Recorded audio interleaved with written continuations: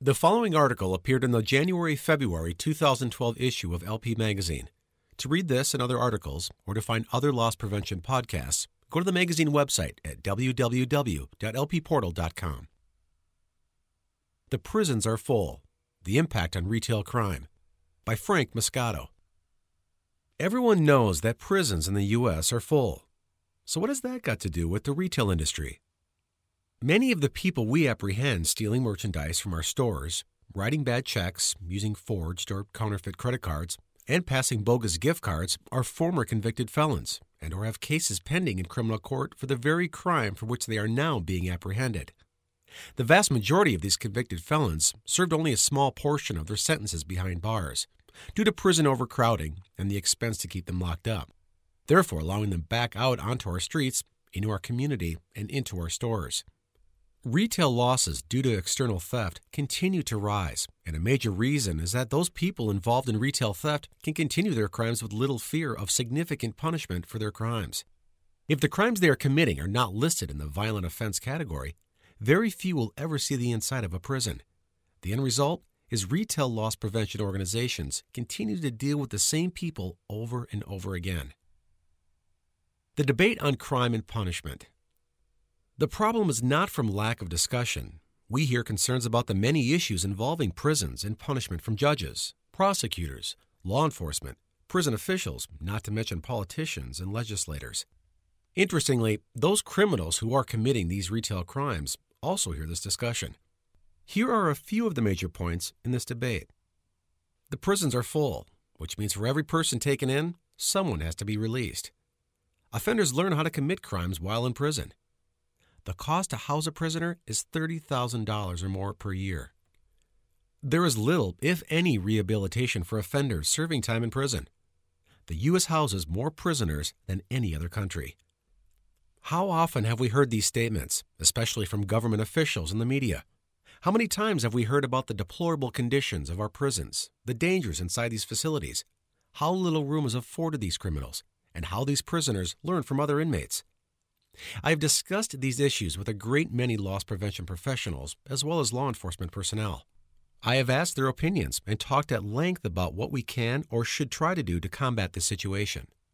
I have also talked with a few retail industry researchers about the possibility of doing research on the effects of early release prisoners. One professor told me that research on the cost of housing a prisoner in a penitentiary versus the cost of that person being out in the community could offer some important insight into these issues, if only funding could be found for such research. There is no doubt that this is a sensitive issue. Many states are dealing with retail theft and fraud by simply raising the felony theft levels, which, apart from lowering the state's crime statistics, does nothing to combat crime. It simply makes more retail crime a misdemeanor offense. Some states are actually researching the possibility of making misdemeanor theft from a retail store a civil matter between the thieves and the retailers. In this situation, the value of the merchandise would determine whether the crime would be criminal offense or a civil matter. Just imagine how those thieves and their attorneys could manipulate the criminal civil figures. This would be yet another burden placed on the retailer. Retailers need to be vigilant, watching for these types of bills circulating within the state legislatures. Once a bill like this is passed in one state, other states will see this as a way to improve their budgets by eliminating these costs in their criminal justice systems. At some point, retailers are going to have to get involved in this debate and in the correcting of these criminal justice issues that contribute to significant retail loss. For this reason, I offer my thoughts on the who, what, where, when, why, and how of our prison systems. The prisons are full. We hear this oft-repeated statement from legislators and state government officials. Our prisons are full, and there's no place to put these new offenders unless we release those that are already there. For many in the public, this argument creates the perception of multiple bunks in a tiny cell with little room to move around and absolutely no privacy. But many of us see a different image. We picture many of those offenders who should still be behind bars out on our streets committing more crimes. There is no doubt that the threat of incarceration is no longer a deterrent to crime. You can almost hear the criminal saying, "Where are they going to put me if they catch me? Even if they do send me to prison, I won't be there long because the prisons are full." Many of those involved in committing these crimes are actually quite open about how they work the criminal justice system. I never pass up a chance to interview these offenders, and the information I gain is very interesting and undeniable. When encouraged, an ex-convict will brag about defeating the system and what they can get away with. They laugh about the times they were arrested and how they beat the retailer who brought the charges against them. This is especially true for those involved in fencing stolen property. They know how hard it is to prove that they knew the property was stolen before they purchased it. Even if the arrest was accomplished through a sting operation, many times these fences just walk. Learning crime in prison. In my opinion, this is a weak argument. Sure, offenders learn things in prison, but not any more than they learn right out on the streets. To be convicted for an offense that puts someone in prison, they had to commit a crime. This is not a chicken or egg argument. They first learned right in their own community, from their peer group, their gang, their family, on the street, on the internet, by many means. A person certainly does not need to go to prison to learn how to best steal large quantities of merchandise from a retail store without being detected, steal someone's identity, or many other retail crimes. So, the prisons just create offenders argument just doesn't ring true. The cost to house a prisoner. Cost is one of the most discussed issues concerning prisons. So, let's look closer at the many issues surrounding the cost of housing offenders. While in prison, the state has to pay for food, living quarters, clothes, which are generally recycled and reused, medical expenses, miscellaneous needs, and of course, prison guards and staff. The amounts vary by state. Some say it costs as much as $50,000 per prisoner, but the most realistic figure is close to $20,000 to $30,000 per year. How do those figures compare to the cost to the public when offenders are released back into the community? Keeping in mind that the recidivism rate is 60+%, taxpayers are paying for both those incarcerated as well as when they are released. While they are in our community, who pays for their food, their clothes, their living quarters, and their medical needs? Who pays for the parole officers who watch over these parolees? Who pays for the public defender the next time they are arrested? Who pays for the police who have to work on these new crimes? One could argue that the cost to the taxpayer for early release offenders could easily exceed the amount to keep them behind bars. Remember, too, that we're not talking about first-time offenders. No one gets sent to prison for their first or even second felony, unless it involves serious violent crimes, such as murder or aggravated rape. Even those convicted of robbery will usually get second chances, unless they hurt someone during the commission of the crime. For example, I recently interviewed a person who was arrested in Texas for felony theft, which in Texas is $1,500 or more. During the interview, we discussed his past history of retail theft. He's an undocumented alien from Honduras and has been in the United States for 6 years. He came illegally into the U.S. specifically to work in organized retail crime, ORC. After extensive training and working with an experienced team, he became the leader of his own 3-person clan, who traveled throughout the Midwest and Southeast committing retail crimes. He told me that he went on a trip approximately 2 times per month, staying out for 3 to 5 days each time. During those trips, his group would steal more than $20,000 in product from drug and grocery stores each day. He acknowledged that his team had stolen more than $100,000 on many of these 5-day outings. Each evening, his clan would box and ship the stolen items to a fence who was affiliated with the MS-13 gang for approximately 20 to 25% of the retail value. Here's the most interesting part of the interview. He said that in 6 years he had been doing this, he had been arrested 4 times, all in Texas. Although he had been stopped several more times, these were his only actual arrests where he was taken into custody. The first felony theft case he plea bargained for 2 years probation. The second felony theft arrest a year later, he plea bargained to extend the probation to 4 years.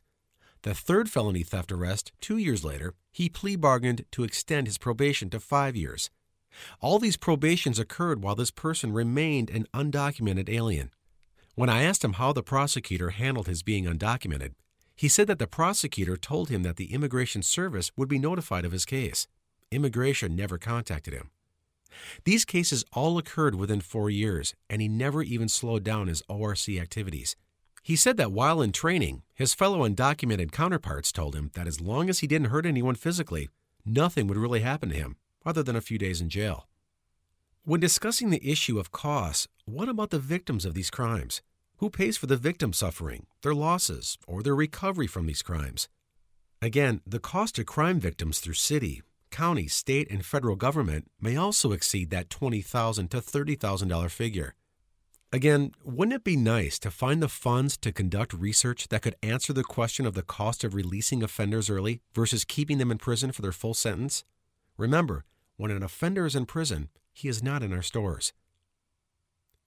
Lack of rehabilitation in prison. For those who argue that there is no rehabilitation in our prisons, for the most part, it just isn't true. There are educational and occupational courses offered in all U.S. prisons. The difference is the required cooperation needed of those prisoners who want an education. Prisons are limited to imposing work on prisoners unless they want to work, or requiring them to get an education unless they want to be educated. They can't be required to learn a new skill to assist them when they get out unless they want to learn that skill. All these requirements would fall under the legal concept of cruel and unusual punishment. At the same time, most of us support a criminal justice system that offers prisoners the opportunity to change their lives through education or by learning productive skills. Most of us would even support giving someone a second or third chance if they are actually trying to succeed at rehabilitation. Many feel that if there is a way to help rehabilitate these folks, we as a society should try hard to accomplish that goal. In fact, many high school and college educators, religious and social organizations, and business people donate their time to help educate the prison population. Education is probably the most important element to rehabilitation. The prisoners who participate in educational and occupational training have a much better chance of being successful once released from prison. But how many truly want these classes and actually think that it will help them when they are released? The federal government has even passed a bill that allows tax incentives to businesses that hire ex-convicts. Yes, there are incentives to hire those who are released early from prison. We all want these folks to succeed when released from prison, but in my opinion, it should be after they have served the time for the crimes they committed in the first place. More prisoners than any other country. We certainly can't disagree with the statement that there are more prisons and prisoners in the U.S. than any other country in the world. It can be sized up with one word, and that's freedom. The reason we have more people in prison here is because we have more freedoms than any other country. Generally speaking, individuals here in the U.S. can be whatever they want to be, but they have to earn it. They have to put in the time, the work, and the effort to get the things they want. It's all right here for the taking, but it's not free for the taking. Unfortunately, for a great number of reasons that could be offered by psychologists, sociologists, and criminologists, many in our society do not want to earn their way. They have decided it is easier to simply take what they want, or need knowing, as we have already discussed, that it is often easy to get away without getting caught, and even if they are caught, little is done to them. It is an unfortunate aspect of our society that the freedom and opportunity afforded our citizens contributes to the crime in our stores and ultimately to the large numbers in our judicial and penal systems. Reform of the justice system. At some point, our justice system is going to have to change. This discussion centered on just 5 of the many reasons and excuses states use to release prisoners early. Because of our current economy, cost seems to be the primary motivating factor in most state and federal government decisions. We as retailers need to encourage our government leaders to look at the big picture, beyond the dollar sign, and take in all accounts of the cost, not just what appears in the bottom line. We are experiencing these crimes every day in our stores, and the number of these offenses will continue to rise because retail theft and fraud are considered nonviolent crimes. It won't be long before prisons will not accept anyone who has not committed a serious violent crime. Some states are already learning that way. For example, last May, California was ordered to release 40,000 nonviolent prisoners to ease overcrowding. Many times those involved in property crimes receive probation the first, second, and even third offenses. This keeps those individuals out on the streets with the ability to continue committing thefts in our stores. We have heard offenders over and over say, retail theft is very profitable, with little consequence. No one can argue that our prison system does not need to be fixed. The fact that our prisons are full is not an excuse to open the doors to retail criminals who continue to prey on our stores over and over again. Retailers can and should take the lead in addressing this problem with state legislatures. Controls have to be created, and states should be held responsible to protect taxpayers from these offenders. About the author. Frank Moscato retired from the Dallas Police Department's Intelligence Division as a case supervisor in 1993, following 25 years of service to help create retail's first organized retail crime division inside Walmart. After 11 years with Walmart, he went to Walgreens to assist in creating their ORC task force. In 2010, Moscato established the Moscato Group, based in Dallas, specializing in ORC training and special investigations.